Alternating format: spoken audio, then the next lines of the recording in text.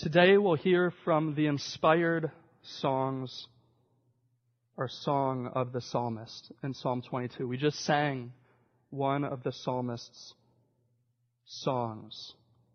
And once you've found the passage, I'd like everyone to stop for a minute, look up here, if you can stand looking up here.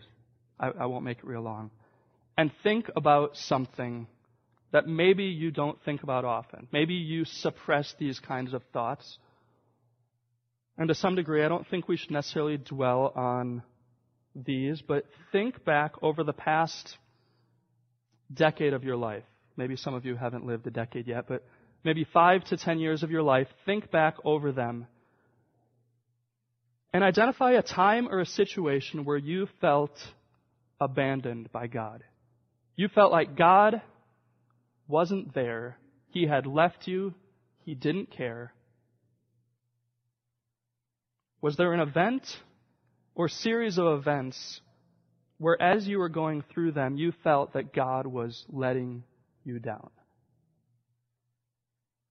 Today we're going to read one of the most vivid expressions in all of inspired Scripture of abandonment. And we sit here in this climate-controlled room pretty much on our padded chairs, most of us having eaten a meal within the last couple of hours.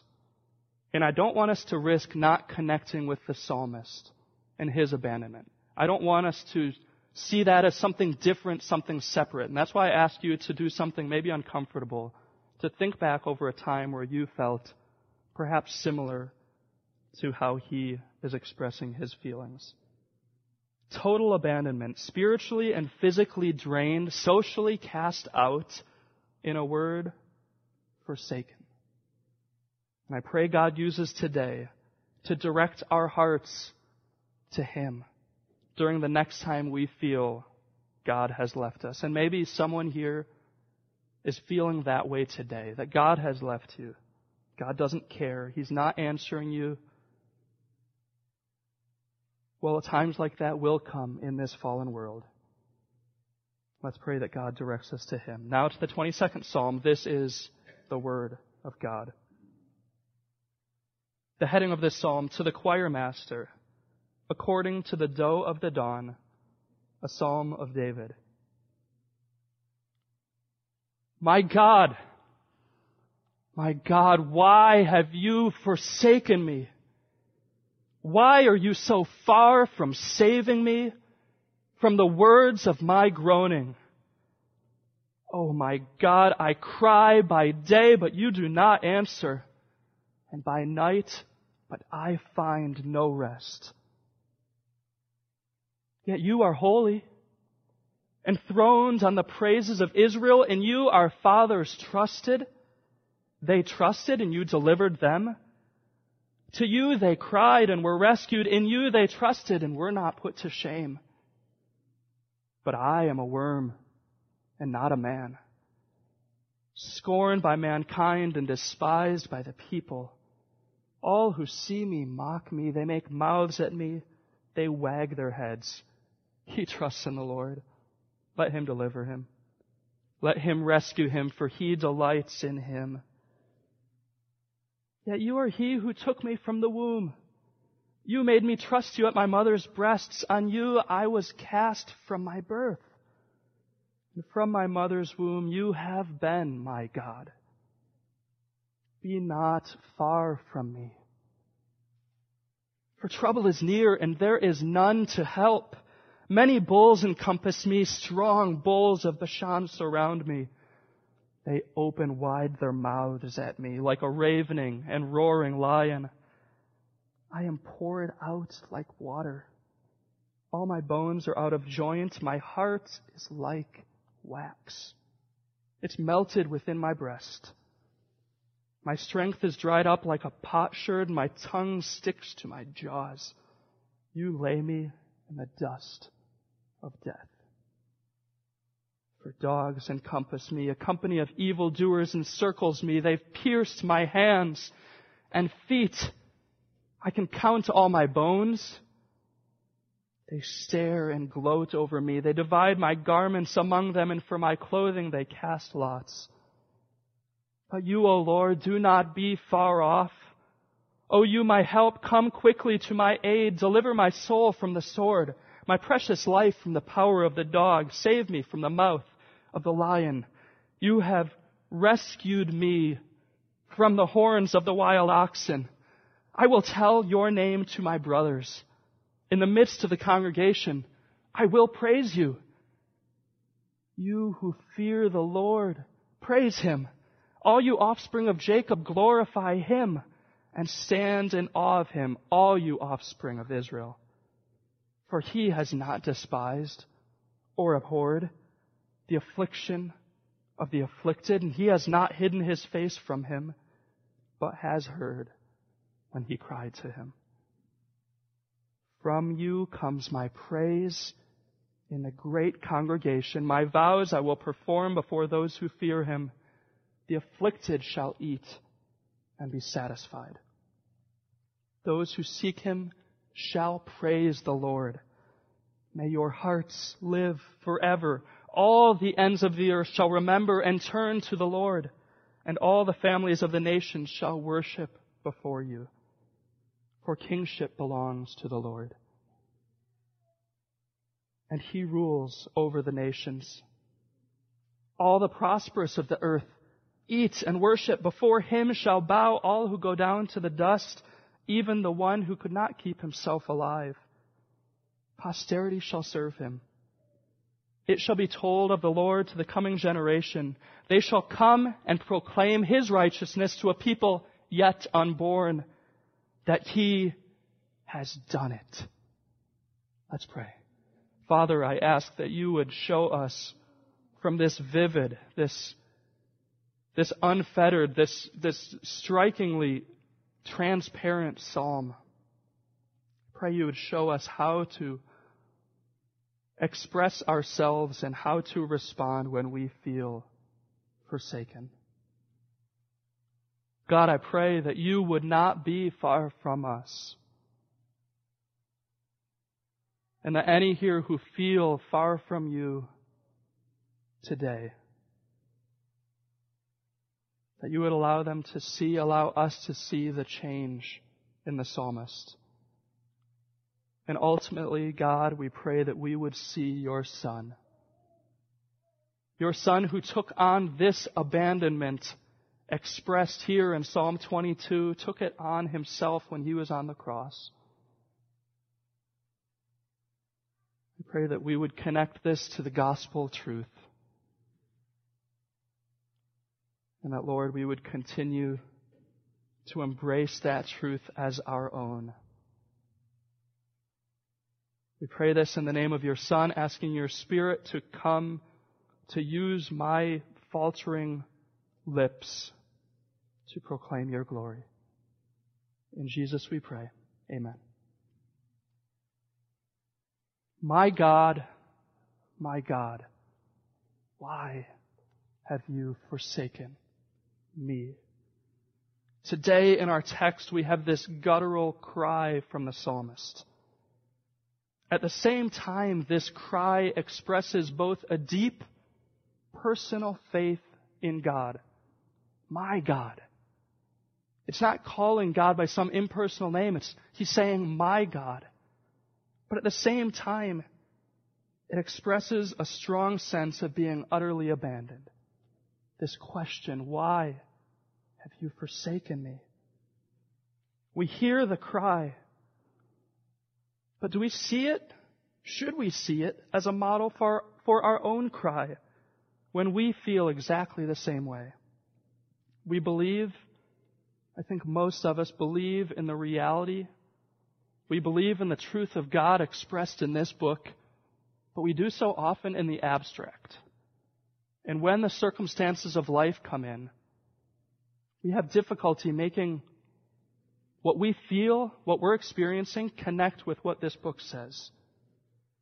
And for me, the big question this text raises is, will I be authentic with God in working through my own feelings of desertion, my own feelings of Him not hearing or answering my requests? Will I continue to seek God when I'm frustrated, when I'm hurt, when everything seems like it's falling apart. That's why I've entitled this message, Abandonment and Authenticity. It's not right, but sometimes in the Christian community, we are tempted to put on a happy face and deny our feelings when we're in public. The problem with that, well, there's many problems with that, but one problem with that is we start to actually deny our feelings to ourselves and eventually to God. We don't bring our true selves to God anymore. We polish ourselves a little bit, express, to God what we think He wants to hear. This is not a healthy path, brothers and sisters, toward wholeness, toward the integrity that Steve Green talked about a couple weeks ago. This divinely inspired psalm gives us a better way. And my claim is that God gives us here in Psalm 22 3 truths to embrace whenever we feel God forsaken or abandoned. And by His grace, I believe He'll show us these in the text as we follow the psalmist and Christ in these times of life, because they will inevitably come for all of us. But before we dig deeply into these truths, I want to lay a little bit of groundwork first. And this is unfortunately too long of a section in my notes. I'll just be bluntly honest with you. And this is often my downfall. So I'm going to try as best I can to summarize but still communicate what I think are some key truths just about the Psalms in general, just to give us a little bit of background, a little bit of groundwork. Well, first of all, I have already mentioned Christ. And just to get the talk about the pink elephant in the room, you've perhaps already thought of Christ in relation to this psalm. You've already recognized perhaps, but the opening phrase was something that Christ did cry from the cross. My God, why have you forsaken me? And other events described in the psalm, we may be able to start connecting the dots and see that seems really close to what Christ went through. You see, friend, Christ experienced this sense of abandonment when He hung on that cross. And I believe He was quoting directly from this psalm when He made that cry.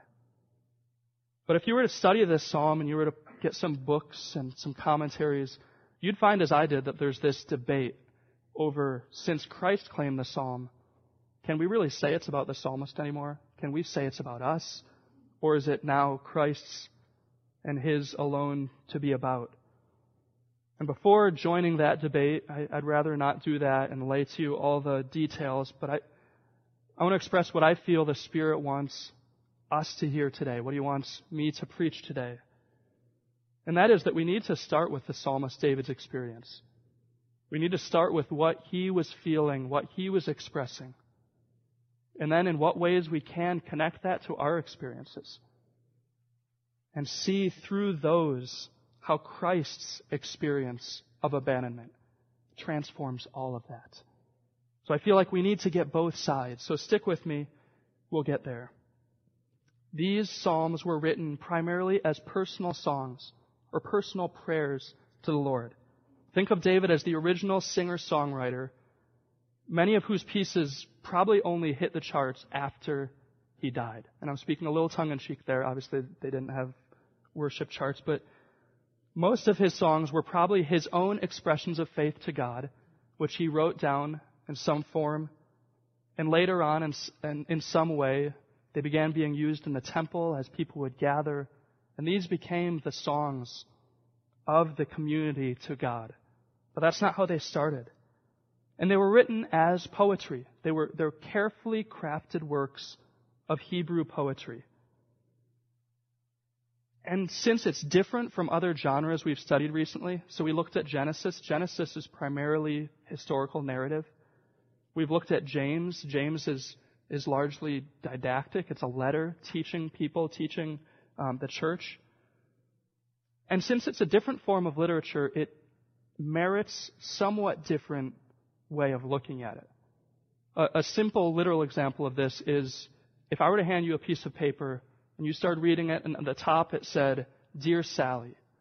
The first thing you'd ask is my name isn't Sally, but after that you'd realize this is a letter, because letters start with Dear Sally.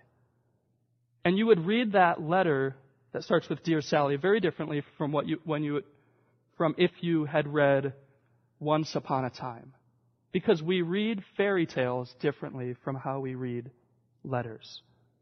And in the same way, or in a very similar way, different genres in Scripture are meant to be communicating different things and should be studied slightly differently. So since this is poetry, I want to briefly point out two key marks of Hebrew poetry. We've seen them already as we've read this psalm. We see them as we read other psalms or other Hebrew poetry in the Bible. These are parallelism and symbolism. And before you think you're back in middle school English, sorry, Doug, this will be a short refresher. But I do hope it's helpful for our understanding and our application of the text. So parallelism and symbolism. Again, I'm going to try really hard to summarize and be brief. Parallelism is the way that many of the Psalms are broken up into couplets, little pairs of lines. And if your Bible is like mine, they're actually broken up that way on the page. And you wonder why they're wasting so much paper, because there's a lot of white space in the Psalms. It's because they're trying to show you that pattern. It's key in how we read it. We don't just put it all as one block of text on the page and get the same idea as we read. Instead, these couplets give us some symmetry, because most of the time the first line of the couplet and the second line have something very, very intricate to do with each other. Think of it like a modern-day rhyme. These don't rhyme when you read them in Hebrew, but it's like a rhyme in the way the first part matches with the second part. So here's an example from Psalm 19, probably a verse you've heard. Day to day pours out speech, and night to night reveals knowledge. You notice those parallel parts? Day to day, night to night. Pours out, reveals. Speech, knowledge. There's a pattern there, a symmetry. Each half is a counterpart to the other half, helping us to determine the meaning. The parallel structure carries through all of Psalm 22. One example, in verse 19, if you still have your Bibles open to Psalm 22. But you, O Lord, do not be far off. O you, my help, come quickly to my aid. The Lord, in the first half, is referred to in the second half as you, my help. So it kind of gives us an idea of who he's referring to as his help, because in the first half he called him Lord, or Yahweh, the personal name for God. Perhaps not more clear than saying just, God, come and help me. But it does communicate something different to have this poetic structure. It's more emotionally compelling, I would argue. Symbolism is similarly used to add color, to add emotive impact to the psalm. Examples of symbolism are things like metaphors, referring to God as an archer, as some of the psalms do. God isn't really an archer, but he is like an archer. There's things about an archer that can be compared to God. Or similes, when you use like or as to refer to some attribute of someone. So when the psalmist in our psalm, Psalm 22, is referring to those who are at his throat as being like dogs, being like wild bulls, there's not really dogs or wild bulls that are surrounding him. He's referring to the evildoers. These are metaphors for the wicked. Or when he refers to his personal body as feeling like being poured out like water. This again, he's not really pouring his body out like water. And in case you're curious about the use of these images in the Psalms, this was helpful for me. It's a brief quote. The Psalms are rich with images. Of course, imagery is something we meet throughout the Bible. We meet it in Isaiah, a lot of the prophetic literature. So we meet it throughout the Bible, not just in the Psalter. However, images occur more frequently in poetry than anywhere else in the prose portions of Scripture. Why are there so many images in the Psalms? What do they add to the message of the Psalms? First of all, it must be admitted images are not as precise as literal language. If you're looking for precision, rarely would we choose an image. But precision is different from accuracy. A metaphor may be less precise than a literal sentence, and still be completely without error. To say something like, the enemy is ruthless and cruel, is more precise than to say the enemy is a lion. Would you agree with that?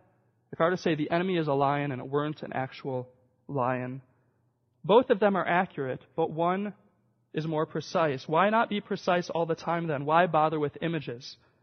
Well, whatever is lost in precision in an image is gained in vividness of expression. When we use poetry, when Scripture uses poetry, it's communicating to us a vivid image. And the images, as in poetry in general, speak to us more fully than literal, regular language. They stir our emotions, they attract our attention, and they stimulate our imaginations. So within the Psalms, there are multiple different types of psalms. I'm not going to go into all of them. There's thanksgiving psalms, hymns. This is a lament. We sang, just before this message, we sang a lament. One author referred to a lament as the psalmist's cry when in great distress he has nowhere to turn but God. This particular psalm is referred to as an individual lament. There can be community or national ones. This is an individual lament. One person in trouble, and usually written about a single event that he's asking for God's help in. Well, as we look through Psalm 22, I don't know about you, but none of the things described here match up with anything I know about David's life. There's no time in David's life where I could specifically pinpoint and say, this is what he's writing about.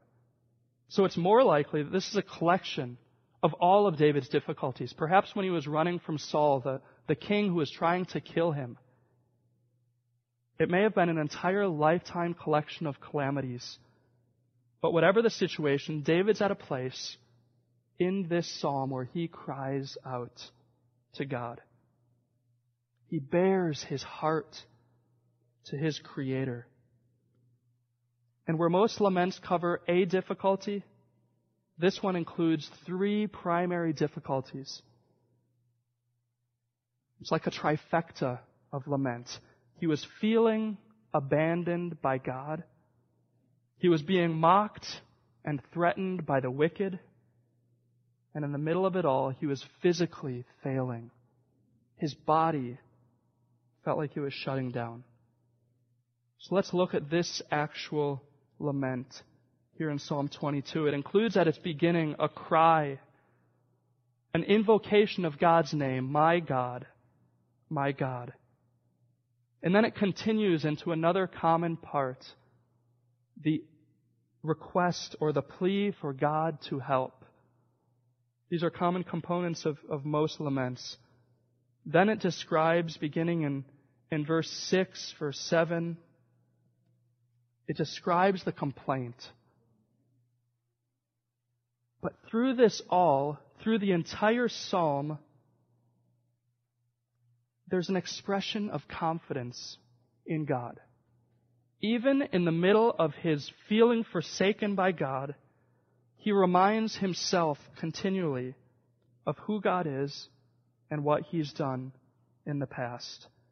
The problem he faces in the first 22 verses of Psalm 22 is how to come to terms with the fact that what he observes in his situation is different from how God has acted in the past. Why, God, this now, when you have done this for other people in the past? And as a result, he starts referring to himself as a worm and not a man. Because if I were a man, God would have already delivered me. And what's striking about this psalm is after those first 21 verses, starting in the end of verse 21 into verse 22 and to the very end, is this extended period, this extended section of thanksgiving, of praise to God. And I don't know if it felt this way to you as you read it, perhaps in preparation today, or as you read along as we opened. It almost seems like verse 22 and on come from a different psalm. like someone had an accident in the printing press, and these two pieces got smushed together. Initially, it feels like they were stuck here on accident. It's such a drastic shift, such an abrupt change of mindset from his situation of needing to be delivered, and then his praise of God in the second half. It's not just that David ends up praising God alone, but he calls on his brothers in the congregation to do so with him, to join him. Then eventually, he was surrounded by his enemies before. Now he's surrounded by the worshiping people of faith, joining in the praise of his God. Once this is going on, this diverse celebration of God's deliverance extends out to the nations beyond the worshiping people of Israel. We see this international, this global celebration of God's deliverance through to the end of the chapter. And it even starts talking about future generations are going to hear about this deliverance, and they also are going to praise and worship God. It's a diverse celebration. It's coming from the rich and the prosperous. It's coming from the poor, the needy, the dying. So this single psalm takes us from the depths of despair to the height of exuberant praise of God. The psalmist must be on to something that we need to hear. If he can take in this one psalm, take us from the depths of despair all the way to this joyful praise at the end. I mentioned before that we're going to talk about three truths. I see from this text and how it's used in Scripture, three things that we should combine together in our hearts when we struggle with feeling abandoned by God. I don't want us to see this as a grab bag of truths, as, yep, I'll take that one, nope, I think I'll leave those other two. Those are kind of tough. We can't pick and choose which ones are good for us. Although for most of us, each one of these is going to take time to put into practice. It's going to take meditation on God's Word. It's going to take study. It's going to take effort. But we pray that God would transform us to be the people He wants us to be through His Word and this psalm. So let's take a closer look now at the first truth of the abandoned. The first truth, if you're taking notes, I encourage you to write this down. My feelings are real and should be taken in all of their rawness to God. What I'm feeling is real and should be taken in all its rawness to God.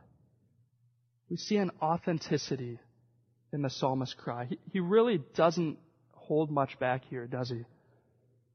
This is, Stephen wanted my title, this is David unplugged. He is being desperate before God. He is being authentic. You could even say clingy. He's being confident, but at the same time he's despairing. He's being theologically sound. He's being hopeful. He's someone who really wants God to show up in his situation, but is seeing no evidence of it. And when we look at this text, I don't think it's appropriate or helpful to look past the tattered emotions and cry of the psalmist. We shouldn't look past that and jump right to telling people in their struggle, you need to ignore those feelings. Those aren't real. Just forget about that. To suppress or pretend that these feelings don't exist is like ingesting poison and then not calling poison control for help. The feelings are there. Those feelings are real, and they must be dealt with. What better thing to do with our feelings of despair than to cry out to God with them? To do that privately in your own personal time with God, to say, God, this is what I'm feeling. I don't see you. What's going on? To do that also with other Christians you trust.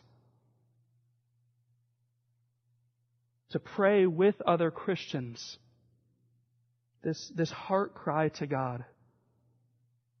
And in saying that, I hope you don't think that I'm saying to bring others in to gripe and complain at God. No, nor are you dragging others down with you, but you are together seeking God in the middle of those feelings.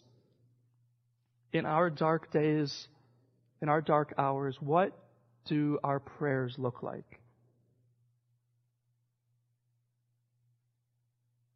I found a quote that says, abandonment or alienation is the experience of suffering, when one hopes for deliverance but no help is forthcoming.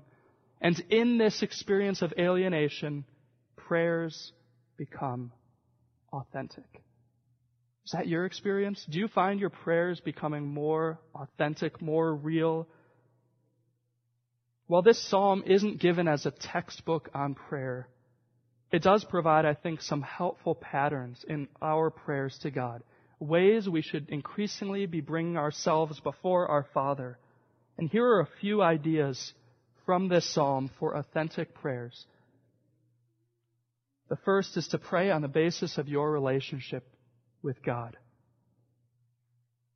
The first two verses of Psalm 22 include this phrase, my God, 3 separate times. My God, my God.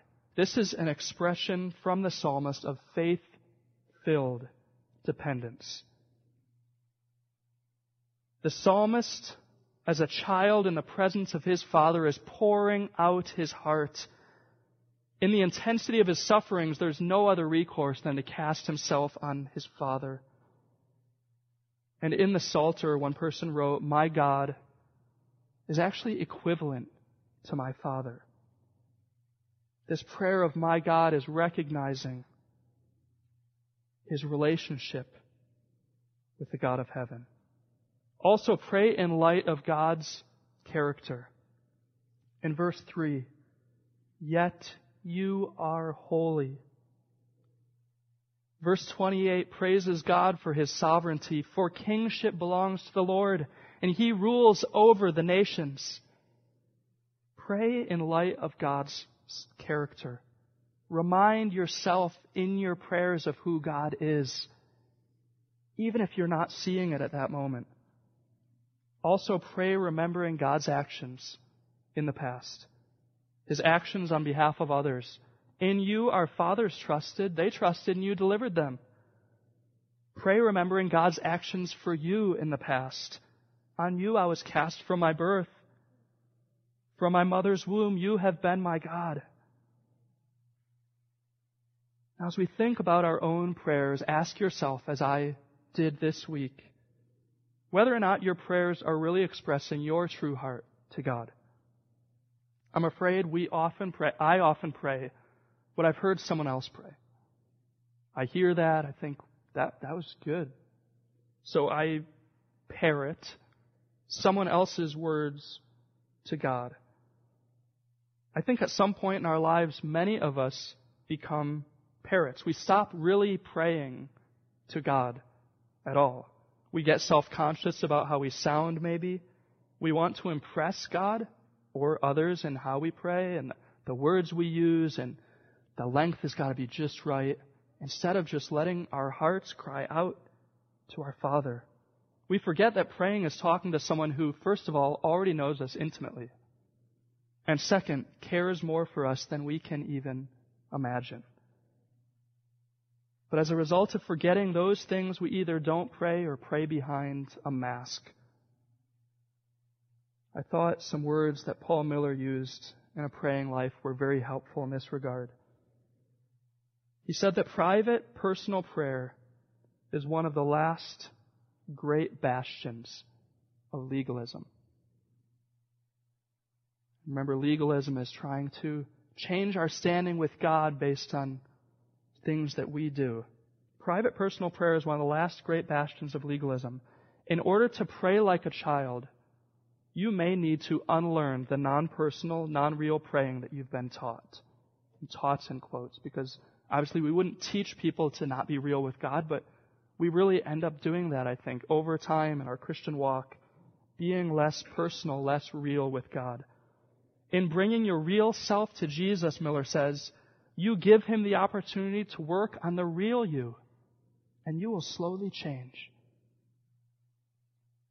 I think a lot of this has been focused on application, but again, I ask you to think back on that time when you felt abandoned by God. If you were a believer at that time, how did your prayers change?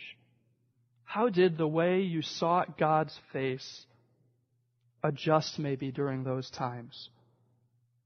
Were you more authentic? Were you more recognizing the reality of your feelings to God? I think for me personally, I find that I don't pray like this often enough. It's rare that I pray with tears streaming down my face in utter desperation for God to act. You might ask, what might a prayer like this look like? We have one example in the Psalms, but what if my marriage is struggling? What is a desperate, real prayer going to look like? Well, it's going to be different for every person, obviously, because you're expressing your heart to God. But it may start with, Father, my marriage is in shambles. Being honest with God, not pretending everything's okay. He knows better. And then expressing your desperate need of God to work.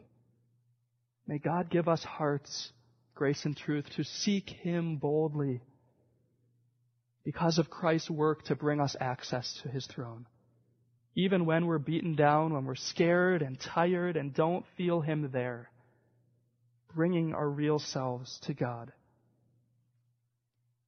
And that may match some of the situations in this psalm when you feel abandoned by God, when you think that He's not intervening to deliver you from the difficulties you're in. Maybe He's not answering the prayer that you've been praying for years. You feel like He doesn't care.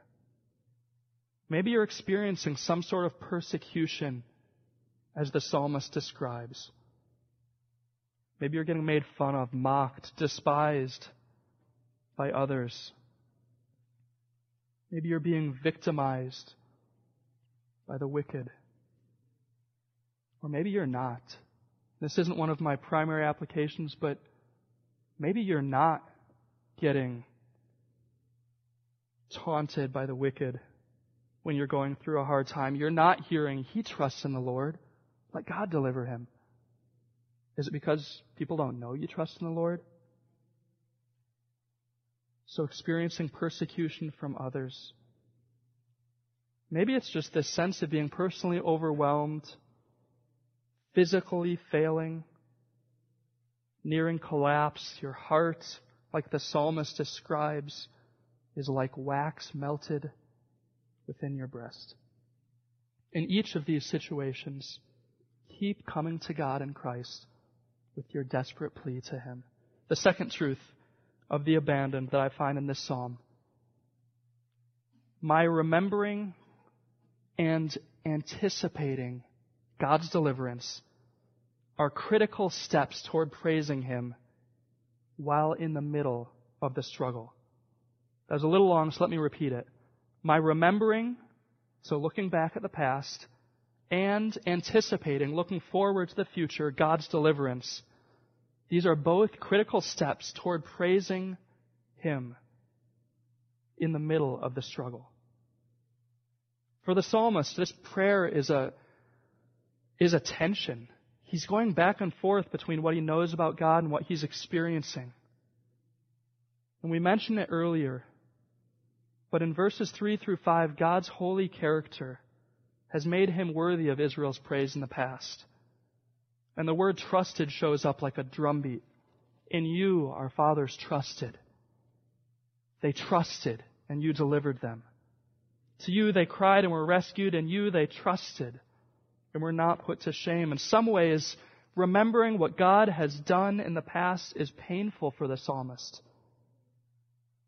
It brings to mind the ways God's people have been delivered, and he's not experiencing that now. He's reminded of how it's different but he also remembers God's care of him from the beginning of life. In verses 9 and 10, you took me from the womb. On you I was cast from my birth. He's saying here, God, you've taken care of me in the past when I wasn't even able to ask for it. You helped me when I wasn't even cognizant of you and your work. You sustained me with life from the beginning, God. And now this current situation is here. I need you to do it again. The first 21 verses of Psalm 22 imply that the psalmist is currently under attack. He's currently distraught. These are all present tense verbs. That today, right now, his strength is failing. That no deliverance has occurred yet. But the final verses, 22 and on, are written also in the present tense. And that's confusing to me. How is it that he is currently under attack, he's currently being persecuted, currently his strength is failing, but at the same time, he is currently testifying to God's deliverance? These are both happening at the same time. I see only one resolution. That in addition to looking back at ways God has been faithful to his people, that the psalmist at some point begins looking forward and anticipating a deliverance which hasn't even happened yet, but praising God as if it already has. Yes, that's right. As far as I can tell from the text, the psalmist starts believing with confidence these truths that he's reminding himself about God, even in the middle of the ordeal.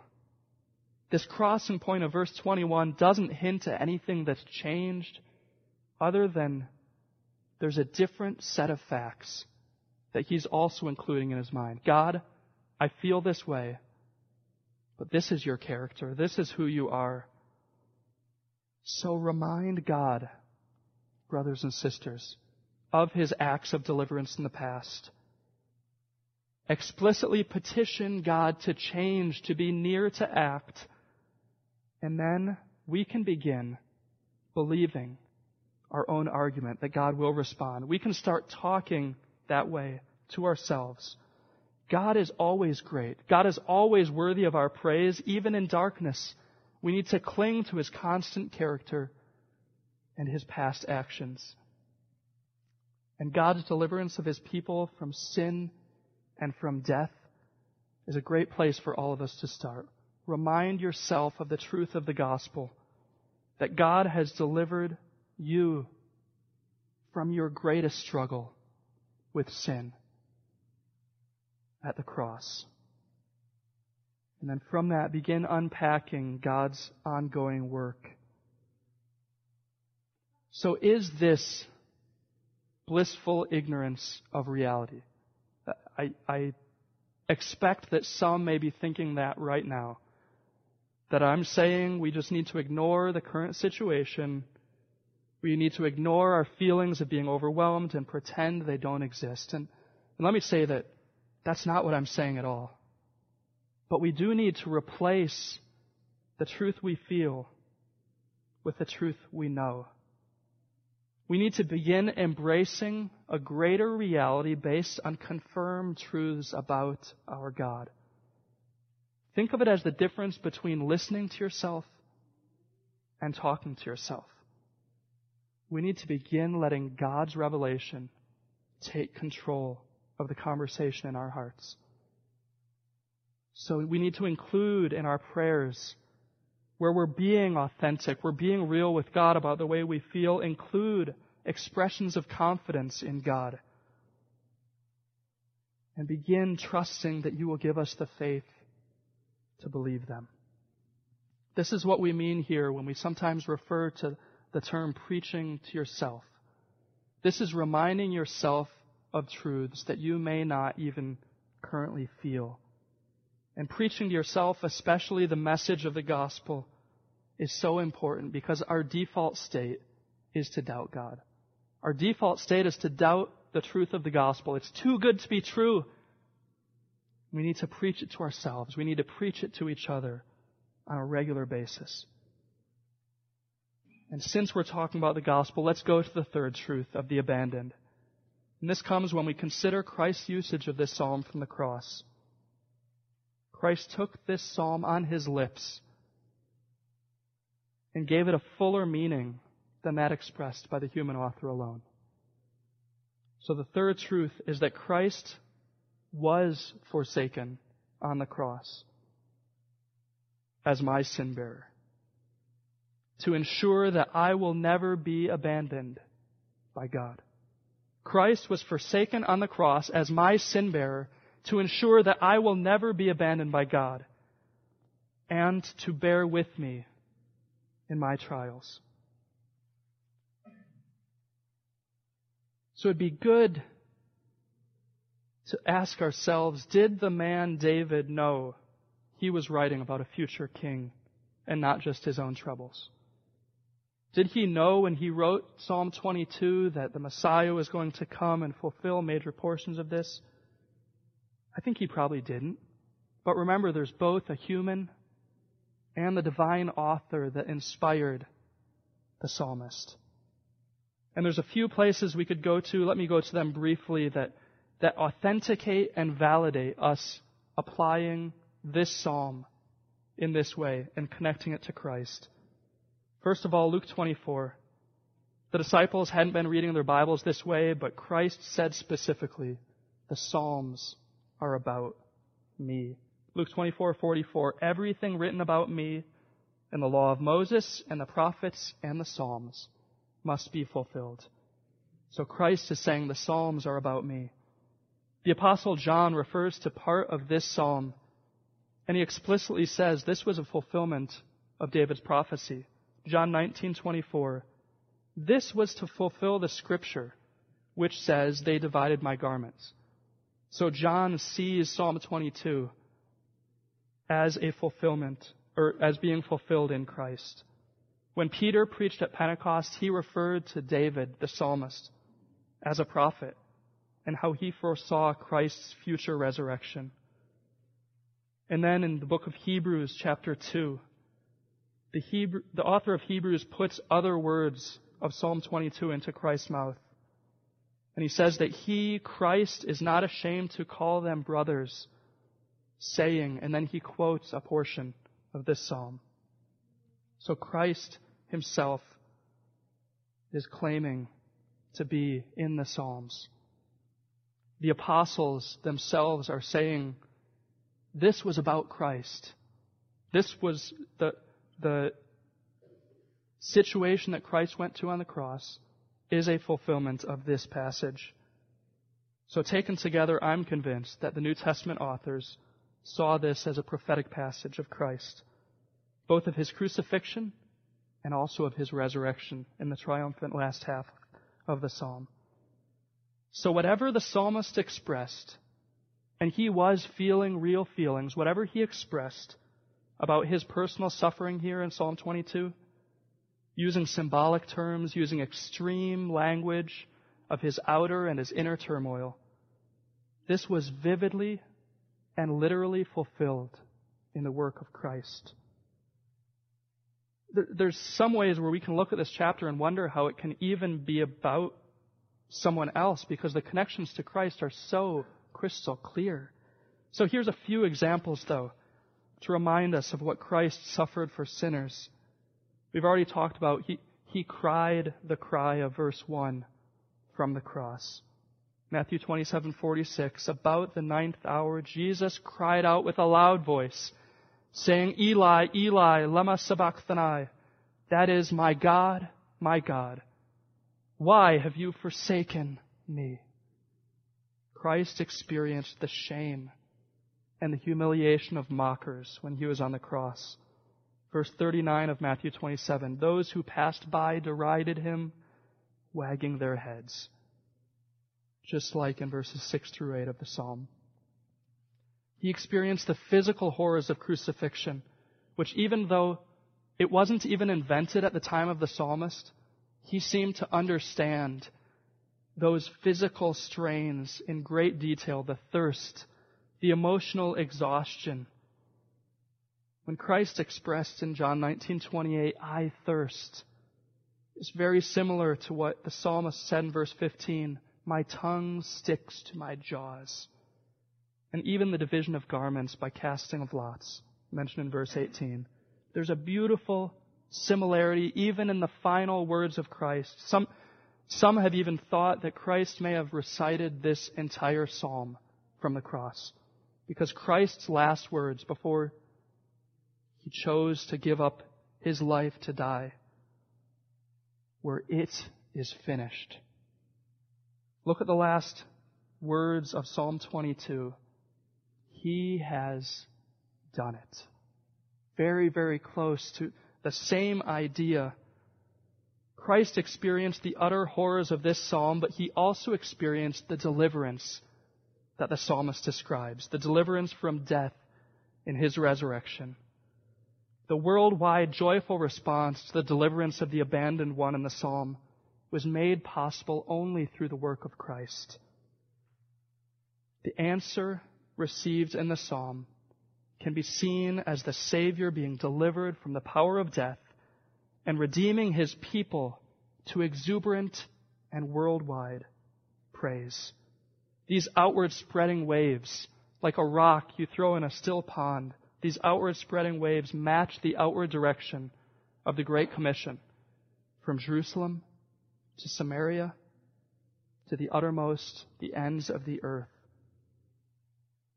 In fact, the passage covers all aspects of Christ's ministry as prophet, as priest, and as king. As a prophet, he proclaimed his deliverance. As priest, he suffered on our behalf. And as king, he reigns over all things. What glorious gospel truth is here in this 22nd Psalm of David. So what is the application for us in this third point? Because we do feel abandoned at times. But Christ was actually, in point of fact, abandoned. God did not physically turn his back as if he were a person who could direct himself in one way or another, but God did not answer his Son as the sky went dark. God did not answer as he poured out his divine wrath on Christ for the sin of man during those hours on that bloody and despised hill. And because Christ was abandoned, as he bore my sin, because Christ was abandoned, he took my abandonment. In taking my sin, he also took my abandonment, because in that, God does not abandon his children. I believe we should see ourselves also united with Christ when we suffer. Remember the apostles, when they first started preaching the gospel, they got thrown in prison, and they got let out, then they started preaching again, got thrown back in prison. Remember what in Acts it says? They were rejoicing to be counted worthy to suffer in that way for their Savior. They saw a union with Christ in their suffering. Because Christ suffered, they were suffering too. And Hebrews 2, we don't have time to go there, but Hebrews 2 also speaks of Christ, the one who is the founder of our salvation, made perfect through suffering. And through that, we are also sanctified in our experience of suffering. So the psalm gives us three truths to take together. May we take them as healing ointment for our difficult days. What is God leading you to change as you respond to trials? Do you need to bring your real self to God in cries of dependence as David did? Do you need to remember God's past deliverance and begin anticipating him delivering you if he chooses out of your current situation? Do you need to keep embracing Christ, the one abandoned for sinners, the one forsaken for us? Do you need to embrace him in your times of feeling forsaken and feeling insulted and at the end of yourself? And in that, reminding yourself that you can never be abandoned because he was. And as we, church family, the redeemed and the repenting, come in a few minutes to the Lord's table, as we turn our attention, as we've already been focused on the work of Christ and what he's done for us in his abandonment, but as we turn our attention to remembering in this significant ordinance of the church, the praise at the end of our psalm is like a model for what we do when we take the elements of the Lord's table, the bread and the cup. One commentator, Mays, says that this psalm suggests we think of the Lord's Supper as a thanksgiving of the lowly. It's instituted and defined by a lowly one, Christ our Savior, and it's shared by the lowly. And this term, lowly, refers to those who conduct their lives in dependence on God. We come as the poor recipients of undeserved favor from God. We eat together and drink the cup in remembrance of Christ's work on the cross for us. And we also rejoice with other believers at the deliverance of Christ from death and decay when he was raised at the end of 3 days. We see this accomplishing our resurrection as well. The table here is for all. We say this every time, but I want everyone to know it's for all who have turned to Christ in faith and repentance and who are seeking to live a life that reflects ongoing repentance by his grace.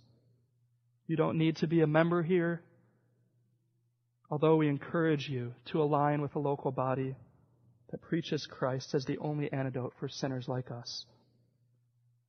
But this is a time for all the people who profess faith in Christ and live a life that reflects that faith, to come together, to eat the one, remembering the one who was abandoned for us. And in his cries, in his cry of abandonment and in his cry of accomplishment, let's now join him in celebrating. Please pray with me. Father, I pray that as the team comes in just a minute to lead us in music, I pray that as our attention is fixed on the work of your Son, that you would remind us that we are going to experience times where we feel abandoned. We are going to experience times where we think, although it's not true, we think that you have forgotten us. But may we, in those times, may we today remember that your Son took that abandonment for us. May that change our experiences where we feel forgotten. And Lord, may this celebration, may this remembrance of your work on the cross and your resurrection from the dead give us new hope for the lives we're called to live here on this earth.